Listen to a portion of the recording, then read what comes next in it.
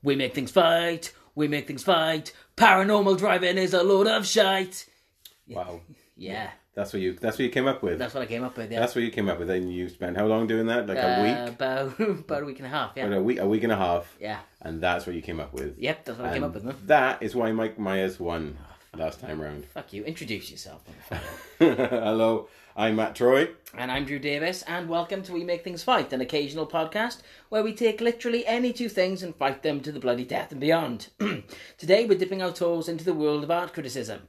Or should that be killicism? Yeah! Yeah! It's the transatlantic tussle of the dulcet dobers as we present to you the quietest, most softly spoken, and oddly relaxing bloody battle of teeth and paintbrushes you ever felt kinda sleepy over. It's Bad Bob Ross versus Terrible Tony Hart!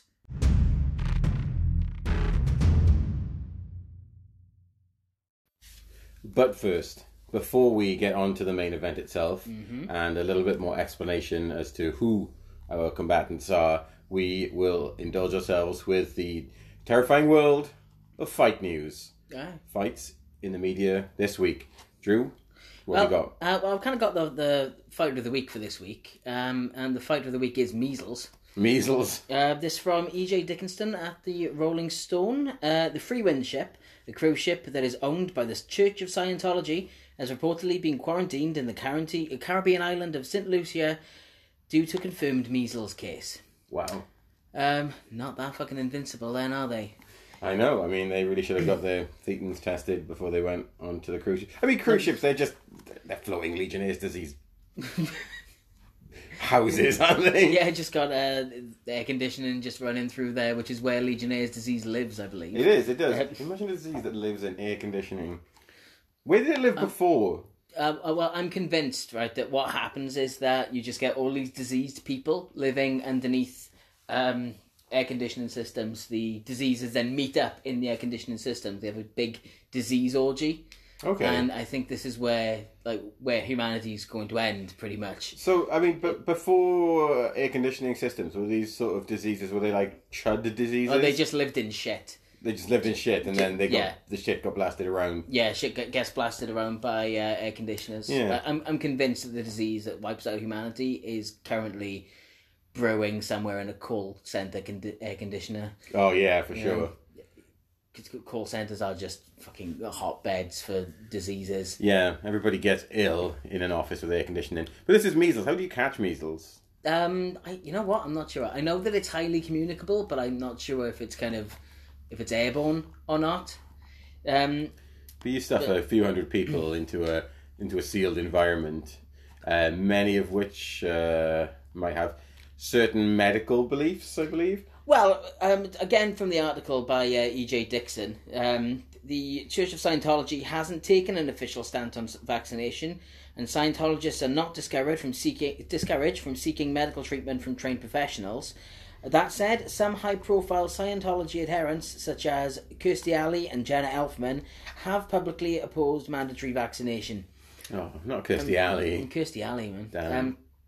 At the risk of sounding political, I think that mandatory vaccination is a thing. It should be enforced on everyone.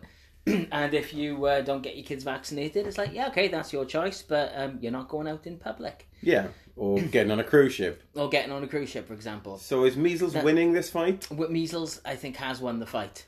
Albeit temporarily. I mean, it made a miraculous comeback in the third round. Yeah.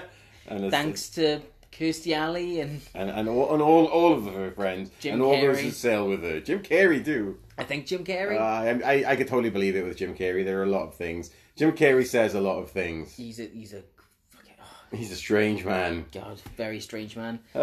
So, moving swiftly on from the... What fightiness have you got for me? Well, I picked two stories. One of them turned out to be a little bit bleaker than I thought it was going to be. But I might go with it anyway. I still want it. Yeah, so this is taken from the that flagship of British news media, the Daily Star. Horror, a circus performer killed by snake in front of kids. Right, okay. Yeah, so this is obviously in Russia, Confusing, yeah. Obviously in Russia. I'm not saying that as being obviously in Russia. I think circus performer and snake. I'm thinking the American Midwest somewhere. Like snake handlers. Snake handlers, yeah. I'm thinking, yeah, that's my immediate thought when you say snake and human. Yeah, I mean, I just feel that if somebody said to me that a snake killed a man on television in front of a lot of children. Oh, it was on television? I think so. Oh, shit. I mean, it was certainly filmed.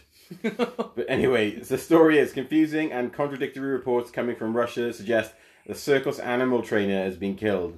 Reports are backed up with a distressing video that appears to show a man performing with a large reptile, seemingly a python or boa constrictor, which suddenly overpowers him. With the audience apparently under the impression that it's all part of the act, he falls to his knees and gestures frantically for help. But as adults and young children look on, his arm movements become weaker and weaker. What does a gesture for help look like? I suppose if you know it when you see it. I'm guessing. I think that you don't, and I think that's the problem. that's the problem where the with issues it. Come in. Is that what this story teaches us is we need to have clearer indications as to of help. This is not an act. This snake is killing me. Yeah. The Tommy Cooper rule. Yeah, the Tommy Cooper rule. Also, I just love the fact that it clearly characterizes them as being unconfirmed and conflicting reports from Russia. Yeah, that's how any other kind of reports from Russia. That's how the last ever news report will start. That's the second to last thing you hear before Joanna Lumley tells you about getting under your tables. Oh, if Joanna Lumley's telling me, I'm sure it can't be that bad. There's a Joanna Lumley connection actually in the show this week, in the fight, I should say. I can see you've got some surprises for me. Members of the circus team eventually come and pull the snake off him. That's not good journalism. But then the man appears to be seriously injured. Not good journalism from the Daily Star. I know. Suddenly there are gasps from the audience as they realise the performer is in grave trouble. Some reports claim the snake tamer was killed in the incident. So we don't know if he was killed or not. Okay. So we'll keep this one up in the air. I mean, either way, he's not having a good time. Yeah, I'll chalk this one to the snake. I think that's fair enough. Yeah. I mean, even if the snake handler survived, he is irreparably altered. Yeah. I mean, as a snake handler, how often do you think you get into a grave situation with a snake? Obviously not enough to have developed it. Like scuba divers have a system, that whole... They have a hand signal. This is up, that you think that's good. On the land, you stick your thumb up, it's a good thing. Yeah. But under the sea... It means I need to go up now. Yeah, something's wrong with my oxygen, I need to escape. So are you suggesting like some kind of like whirring motion if all is well? And then like a closed fist at the end of an extended arm? I'm just saying, I want the world to have better snake-based health and safety. That's all. It's a system of hand signals, like a snake semaphore of some kind to let people know you're in danger. And I mean, if the snake has wrapped itself totally around your body, you may need to use your feet or eyes. I think it all comes down to the eyebrows then. Oh yeah, you can. You have to be able to kind of do that wiggle your eyebrows thing, maybe from left to right. Wiggle your eyebrows from left to right. I don't know. That's just the way around I can do it. I want to be safe, okay? You got any other stories? There's one other story, which is also man versus snake. Of a different kind. Is this one also surprisingly grim? You just like typed fights against nature into Google, thought, oh, that looks funny, and then you've realised that it is in fact terrifying and sad story of lack of health and safety. Yeah, this is from the Daily Mirror. A man was dashed to hospital yesterday after he shot himself in the penis, police say. Snake related.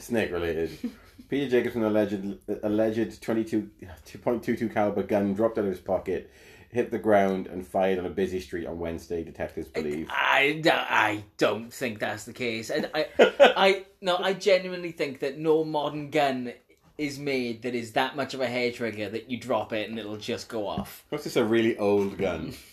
Just like a family heirloom. Yeah. My pistol! Not my grandpa's gun! The bullet hit the 32-year-old's manhood in Lincoln, Nebraska. He has had treatment in hospital to gruesome injuries to his genitals. Jesus. Local media reports. The man remains in a non-life-threatening condition in hospital, but has been charged with various offences. But he kind of hopes it would be. Hang on, what offences? Well... open carry? According to Luke Bunkowitz, an officer... I'm not making this up, that's his name. An officer with the Lincoln Police Department said the botched shooting happened on Wednesday at around 8:45 near Bryan West Campus, a medical centre in the Irvingdale area of town. Oh, that's lucky. Police believe he was simply walking the streets when the gun fell out of his pocket. Jacobson has been charged on suspicion of discharging a firearm in the city. Possession That's of a the only deadly thing he's weapon discharging. by a prohibited person. Okay, so he wasn't supposed to have a gun. He wasn't supposed to have the gun, okay.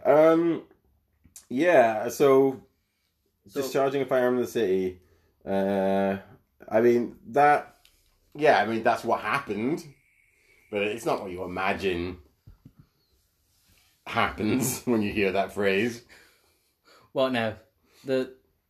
Discharging a firearm in the city sounds like something that like Hunter S. Thompson would have done in like a 3-day uppers binge. I'm just wondering how he was walking for it to fall out of his pocket, or like was he just wearing? It is so unlucky. Like the gun would probably have had to have fallen, I'm guessing, handle first out of his pocket onto the ground, hit the ground on maybe the back of the gun, and then somehow that fired the gun. Which I would assume you get shot in the ass by that. Yeah. I mean, I'm no expert. If anybody is an expert, if anyone's done extensive research on the dropping of guns and where in the body they're most likely to hit you, please let us know. We are dying to know. Please draw us diagrams. Yeah. So are we chalking that one up for gun? In the continuing fight of man versus gun. Are our winners this week just measles, gun, and snakes? There are no human winners in this week's fight. Oh, God. Oh, can we move on to something a bit more relaxing? Let's. Okay, and straight now into this week's main event. The battle of the softly spoken artist. The entertainer that has put many a person to sleep, but in a good way. Maybe even a bad way. Yeah.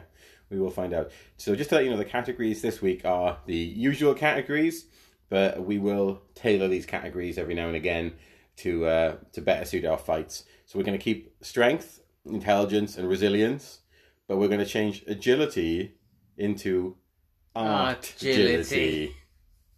Yes, that's right. We went there. And we're also, for a wild card, we've both decided that we're going to write on a piece of paper an object that we think will assist in the victory for these two individuals. They are both masters of tools, after all. Yeah, they're masters of tools. They're good with their hands. Mm-hmm. So we're going to go down that route. So we've both written something on a hidden piece of paper, so the other person doesn't know what it is, and we will be presenting it to the other person for our wild card round. So, without further ado, I'm going to introduce to you Mr. Tony Hart. Mm-hmm. Now, Tony Hart, those of you outside of the UK or maybe born this century may not be aware of him, but he was born on the 15th of October 1925. He's best known as an artist, educator, and entertainer, and he's one of those individuals that truly represents the BBC in its purest form as part of Lord Reith's mandate for inform, educate, and entertain. For those who don't know anything about him, you can imagine if Sir David Attenborough is a posh tiger of the broadcasting world, then Tony Hart is the house cat that sits by the fireplace during the long, cold winter outside. That was, I thought that was a good way of describing him. I like that. Just a side note here, I mean, I really love David Attenborough. I think that he, too, obviously has been a national treasure for so long. And I think that they should just let him pick any animal he wants and just let him have sex with him. As he so clearly wanted to do. I think he's earned that. Over I've got an audiobook of his first autobiography. Yeah. And he spends a lot of time in a village called Minge. Yeah. And it is just fantastic to hear him say the word Minge about... Where is Minge? I can't remember. It's a long time since I've read the audiobook. Oh, someone's going to isolate that, aren't they? Use that against us in the future. Yeah, I really think he's earned that. Anyway, sorry. Sidetrack slightly there. Back to Tony. He was originally an officer in the Gurkha regiments until Indian independence, when he became involved in children's television for the rest of his career, presenting such shows as Blue Peter, Take Heart, and Heartbeat, using his surname there. Of course, yeah. To good effect. He is also credited with designing the iconic ship logo for the British flagship children's television program Blue Peter. I genuinely did not know that. He did that, yeah. He was interested in art all of his life and studied at the Claysmore School, an independent school for boys and girls in Ewenminster in Dorset, England. Denied entry to the RAF due to a slightly deficient eyesight, he instead joined the British Indian Army and gained an officer's commission in the 1st Gurkha Rifles. And Gurkhas, by the way, for those who don't know, are a group of elite soldiers of Nepalese nationality recruited into the British, Nepalese, Indian, and a few other countries' armies. They're renowned for their fierceness in combat, exemplified, and this is a great bit of fight news here. Exemplified as recently as 2010, when one Gurkha combatant, Diprasad Pun, single-handedly defeated 30 Taliban soldiers whilst helping guard the roof of a checkpoint. When he ran out of ammo, a Taliban soldier climbed onto the roof to get him, only to be hit in the face by a machine gun tripod that Pun had thrown at him. Badass. So that, yeah, I know. So that gives you an idea of the kind of regiment that Tony was serving alongside there as an officer. That's also kind of a case of humans reclaiming one from guns. Yeah, it is, yeah. Take that, guns. As a TV presenter, he enthralled children with simple but elegant pieces of art, and in many of his shows featured a gallery which displayed art sent in each week by the children. Sometimes based on ideas he had taught them in previous weeks. It's a very wholesome, beautiful television program, very gentle. And he received 2 BAFTAs for his trouble as well, British Academy Film and Television Award. One in 1984 for Children's Educational Programme for Take Heart, and he received a Lifetime Achievement Award in 1998. Tony Hart died peacefully on the 18th of January 2009, aged 83.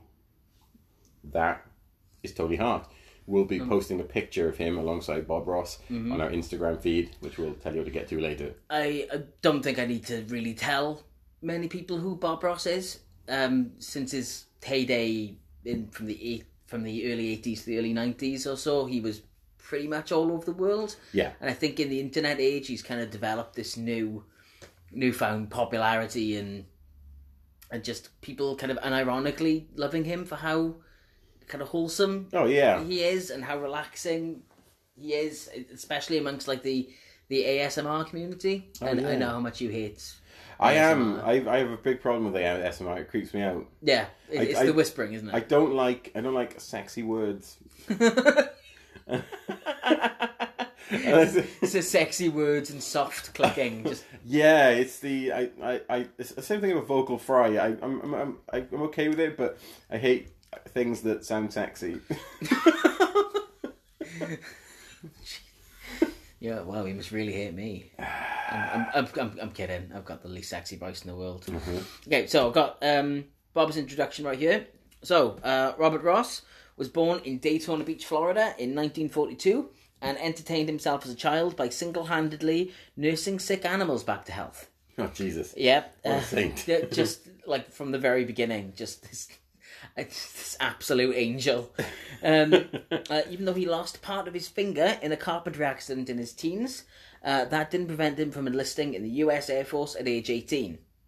He served as first sergeant at Eielson Air Force Base in Alaska, where he developed his famous painting technique over his 20 years of service. Wow. So he'd want to be able to paint quickly, and the kind of wet on wet. So you moisten the canvas first, and then paint straight onto it with oil paint. Yeah. Is an incredibly quick way of painting. Oh, wow. So after leaving the military, he became a travelling art salesman and instructor until he formed his own company, which he was able to turn into the $15 million Bob Ross Incorporated. His famous permed hairstyle was a result of him being unable to afford haircuts in the early days of Bob Ross Incorporated. Because haircut doesn't cost that much. It doesn't cost that much. Got $15 million in the bank. He liked crew cuts. I think that's pretty much just like, give me a haircut. And they say, okay, what kind of haircut do you want? You just go, just a haircut. It's the crew cut you get. Yeah. And I think that is the like beginner's level haircut. Right. The origins of his painting instructional TV show, Yeah. The Joy of Painting, are unclear. Unclear. It was filmed at a studio in Muncie, Indiana. Yeah. Muncie. Yeah.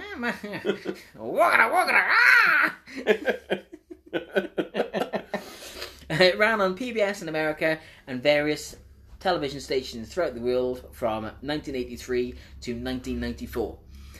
Recently, Twitch Create, to celebrate its launch, Twitch, the online streaming service where people just, like, I don't know, play Fortnite with their tits out. I understand that's a big part of Twitch. That is what I understand happens, yeah. So they ran every Joy of Painting episode end to end. Wow. 9 days.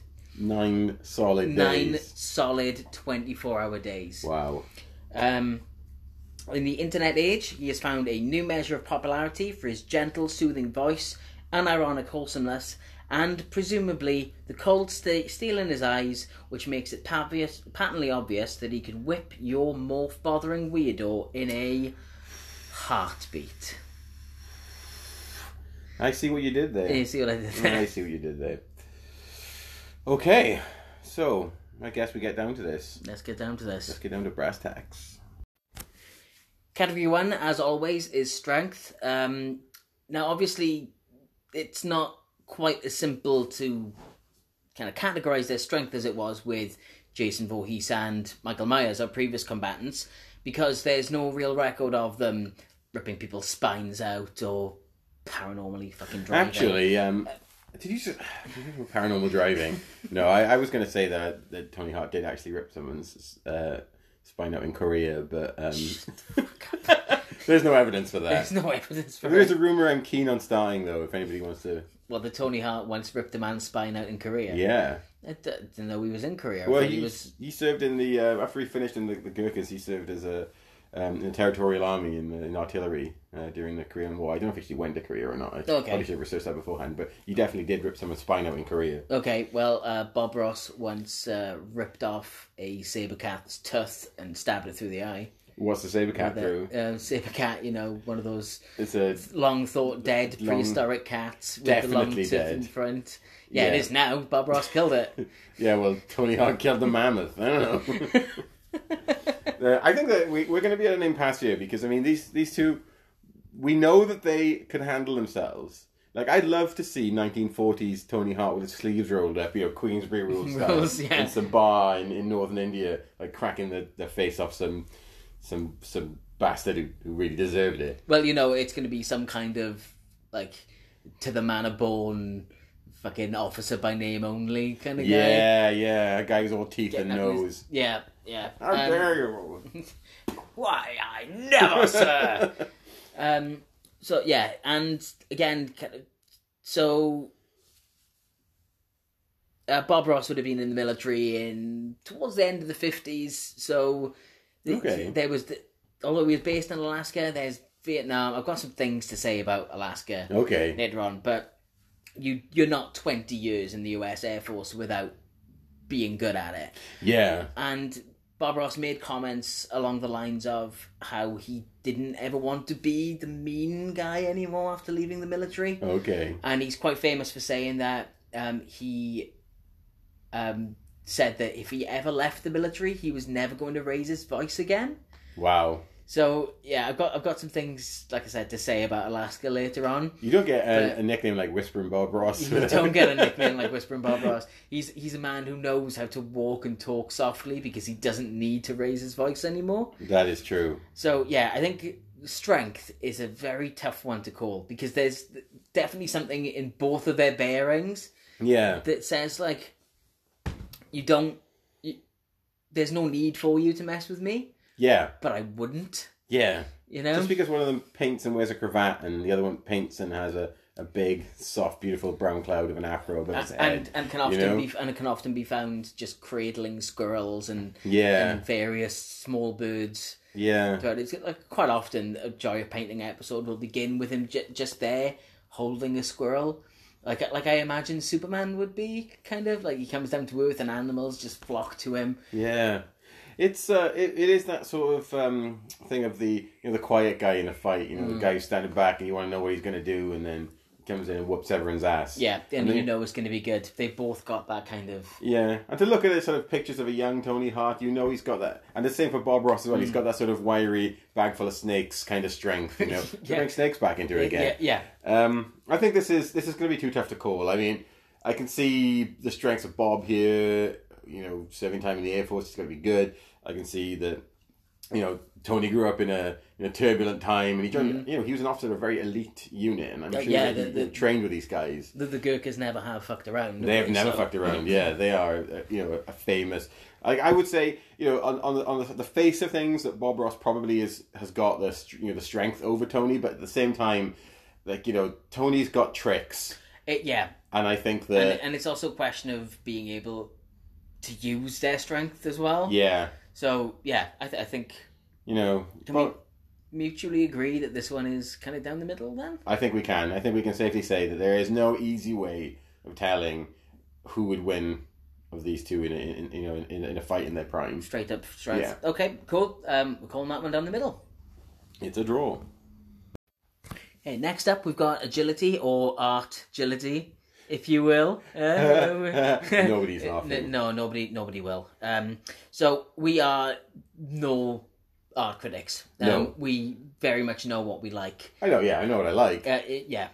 So we enlisted the aid of a good friend of ours who does know art. Yes.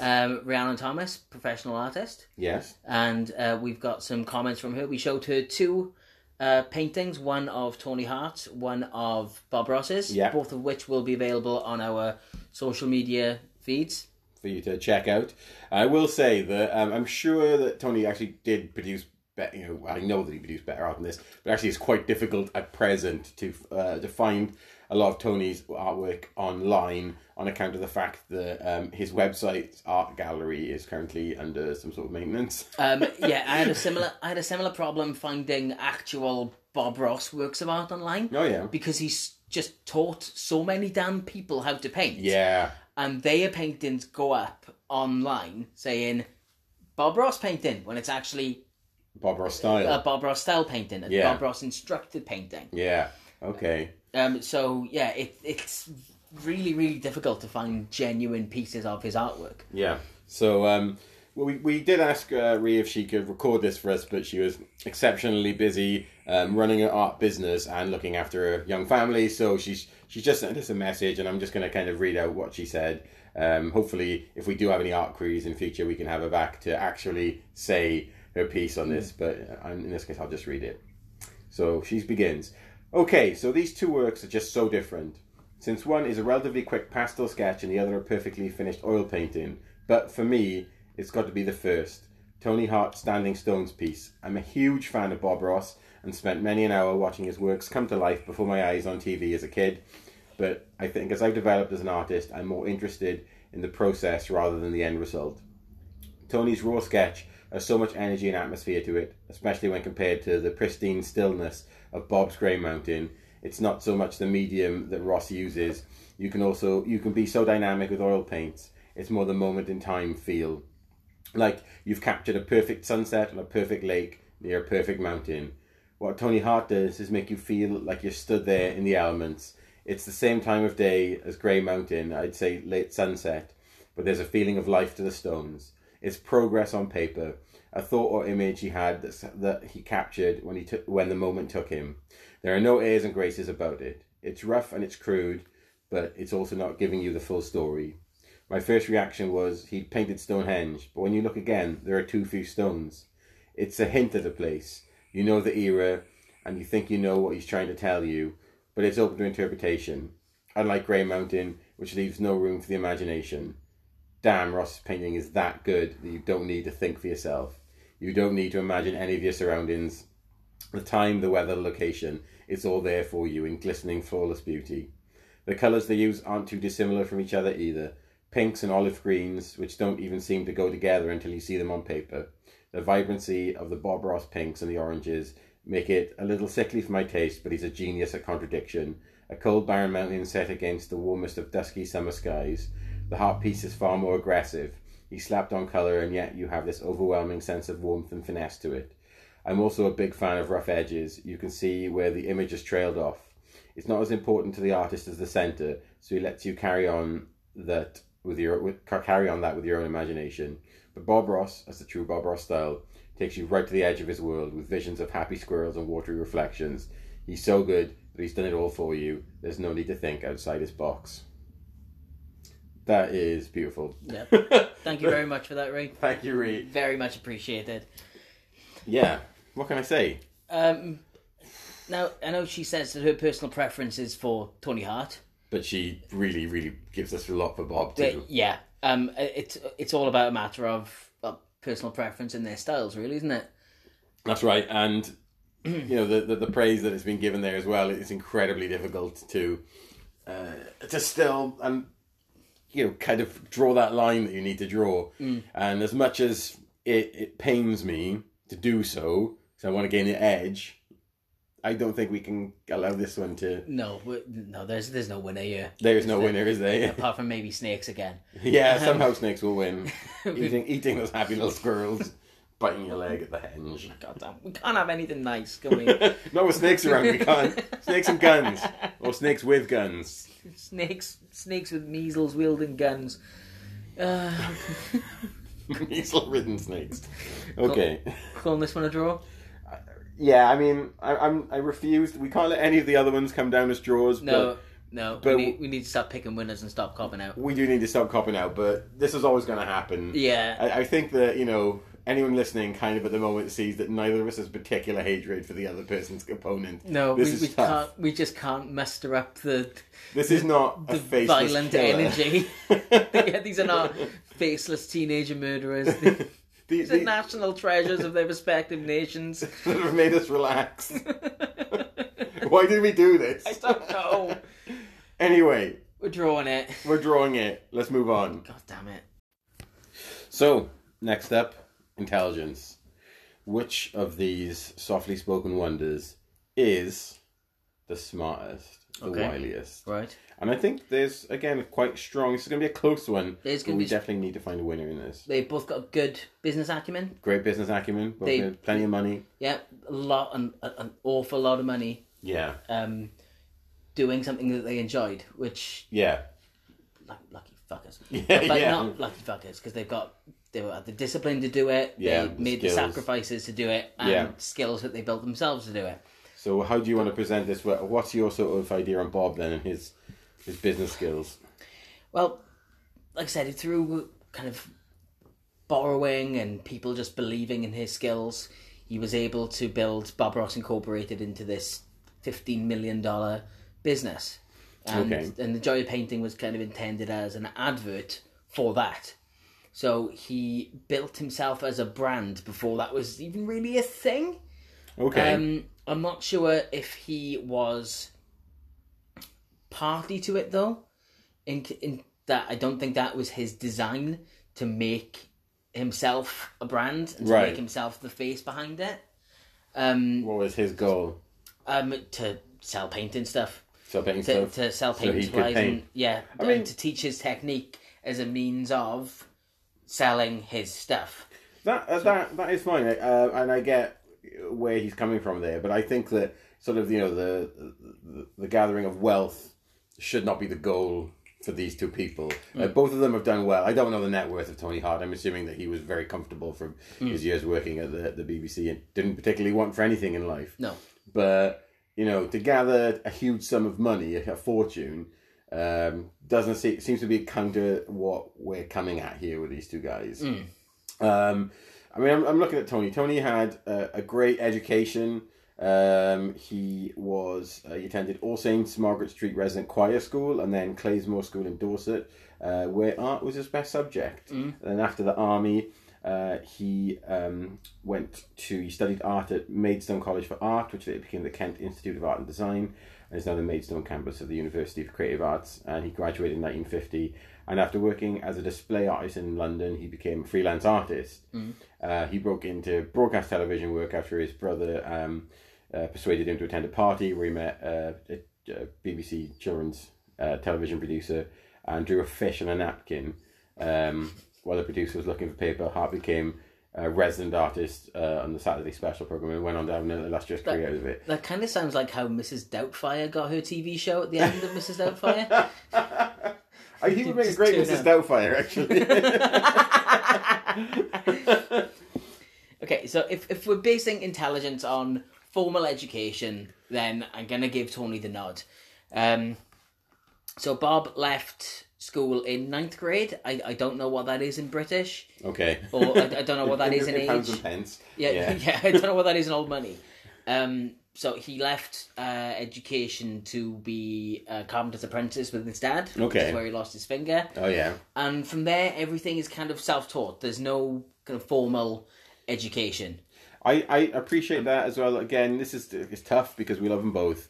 But I think the evidence is there for Tony as well. Tony taught himself a lot of these methods. He did a lot of his own work as well. It is hard, and I'm woe to sort of put someone's worth down to their formal education. Yeah, I know what you mean. It's kind of... This is aggregate. This is too close to call. Yeah, we've got to have a winner. We've got to have a line. So yeah, okay, let's draw the line and give Tony a point.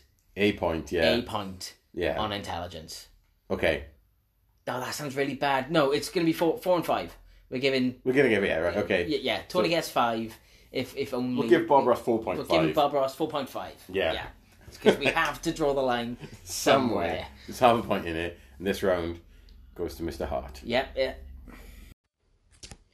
Okay, next round is resilience. And I think I've actually got a bit of ammo for Bob on this. So we've mentioned the kind of physical difficulties he went through. Yeah. So losing his finger. Yeah. While apprenticing with his dad in carpentry.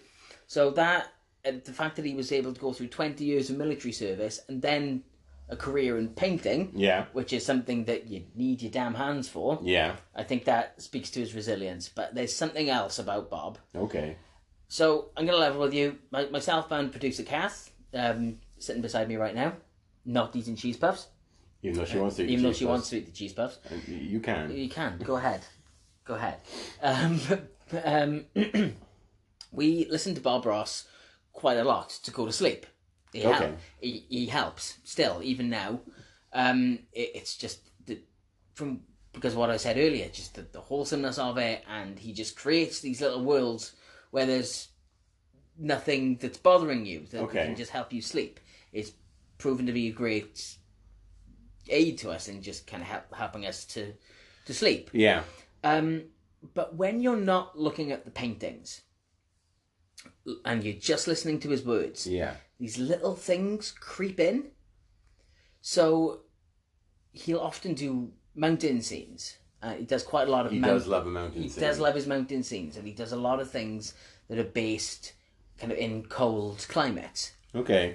While he's doing these mountain scenes in his cold climates, just little shades of darkness will creep in, and he'll talk about things like how in this world you have absolute power, and like in this world you can do whatever you want. Just watch a couple of episodes of Joy Painting. They're all on YouTube. And you will see exactly what he means. Are you saying that... I'm saying that something happened in Alaska. You're saying there's more than just a happy little bush in that I'm saying there's more than just a happy little bush there. Taking the things he says about painting these Arctic scenes and his resolve to never raise his voice again and never be the mean guy again. He did things in Alaska that he did not want to do. If you start uncovering the fact that Bob Ross was Alaska's most prolific serial killer... I don't want to do that. I don't want to do that. And I'm probably just connecting dots that aren't there because it's the way my mind works. But I firmly believe that something happened in Alaska. And the fact that he was able to build this empire and make so many people happy, regardless of what was underneath it. Although I really don't want to make Bob Ross sound like nothing but a money-grubbing bastard. But and I don't think anyone would think that about Bob Ross. No, it's impossible to believe that about him. Yeah. But I definitely think that just through these hints, something happened up there. Something dark. Something dark. In the cold, in the long winters of Alaska. Winter came. Bob Ross survived. Not that Tony Hart didn't go through the ringer and didn't have shit. Of course, yeah.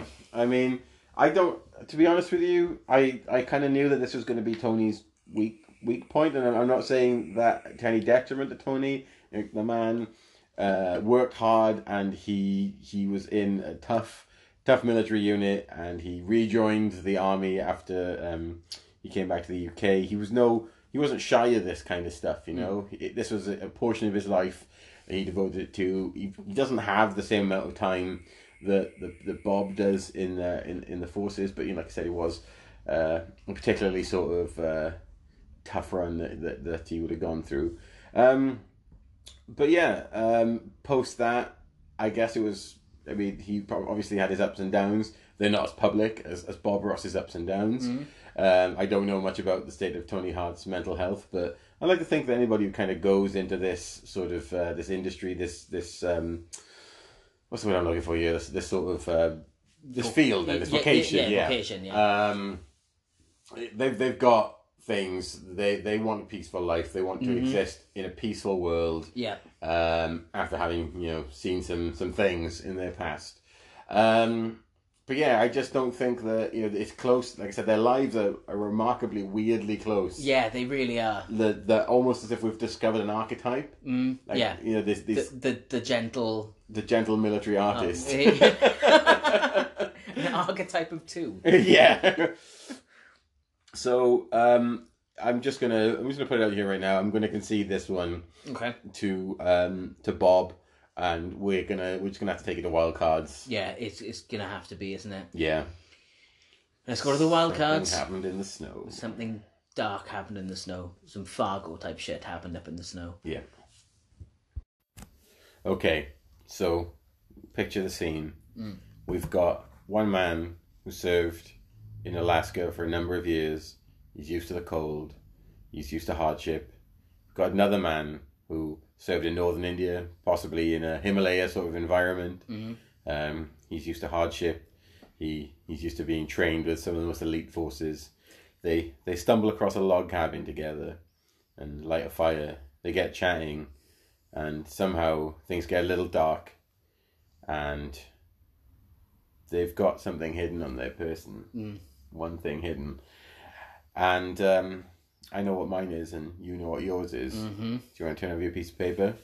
We'll do it together. 1, 3, 2, 1. 3. Okay. Okay. So, for your benefit, we've said from the beginning that these two are incredibly similar. Like that we've stumbled across maybe some kind of archetype that we've found kindred spirits, and we've basically got the same thing. So Matt has a Kuklin, which is it's a Gurkha curved fighting knife. Gurkha curved knife. Kind of like what Bronn uses in Game of Thrones. Nice. And you've picked. And Bob Ross has a Bowie knife on him. He's got a Bowie knife. Bob Ross uses knives in his painting quite a lot, so I think he'd be quite handy with a blade. I mean, they are palette knives, but he's no slouch. The classic American cavalry weapon, the Bowie knife. Yeah, and the classic Gurkha combat knife, the kukri. So what happens? I guess that they embrace. I think it's one of those moments where they just kind of stab each other in the stomach and hug each other, and then as they die. And then what does he say? What was Bob Ross's last words? Happy painting and God bless, my friends. Yeah, I guess that Tony would say something along the lines of, "Thus ends Norman Anthony Hart." Holy shit, Norman. Yeah. Bob's middle name is Norman.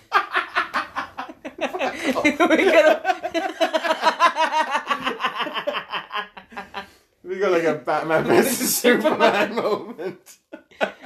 But my name is Norman. Norman 2. Oh, so they're there, sat like at the end of the thing, you know. Just we're gonna wait here and see what happens. See what happens, and then maybe one just like daubs some paint onto the wall of the cabin, some blood from his own wound, and then maybe. But it's a beautifully shaped mountain. Yeah, Formation. and then Sonny kind of drags himself across next to Bob and reaches inside his own wound, and then by the time that they're both dead from blood loss on the wall, a beautiful painting. Beautiful painting. Beautiful red. cave painting. Oh my god! As the music swells up. Do do do do do do do do do do do do do do do. Can we use that? I'm sure we could use that. I'm sure that's got to be like BBC free. Well, yeah, it's BBC. We paid for it. So yeah, we paid for that music. Damn It's right, our we paid music. for it. That's the gallery music, by the way, from Tony Hart's TV programs. In case anyone was wondering, I know in case no one could understand what the hell we were making a lot of noise about. I know Bob Ross's music would be free because he was on PBS. So, Yeah. Yeah, public broadcasting. So that's it. I mean, Oh shit, they were both on public broadcasting services too. Yeah, they were. They're just the same guy. I mean, we're gonna have to take a look at this and maybe come back in future with some explorations. I don't want to make them fight again. I don't want to make them They're fight too again. sweet. Maybe there's like like a Mexican version or like some sort of like Turkish Tony Hart, and we could start building up like a picture. But Roberto Ross. yeah, Roberto Rosso. I don't know, but yeah, we've picked exactly the same weapon. We didn't know what we were gonna choose. Like, I assumed that you were gonna pick a palette knife, and I was gonna get you. With, No man, he knows you can't take a palette knife to a knife fight. I wouldn't put it past him being pretty handy with a palette knife, though. So shit, you know what this means? We got a draw. The snakes really did win. The snakes won. Motherfuckers.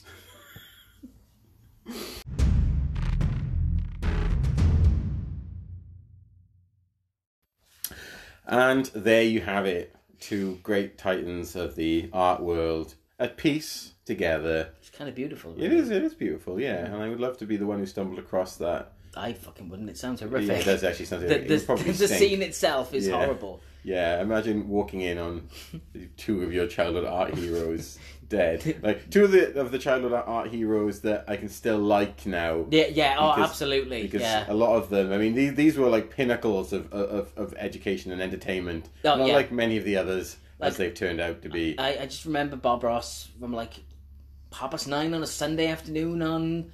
9:30 on a Sunday morning on like Channel 4, just weirdly turning up and yeah. Happy little tree. Yeah.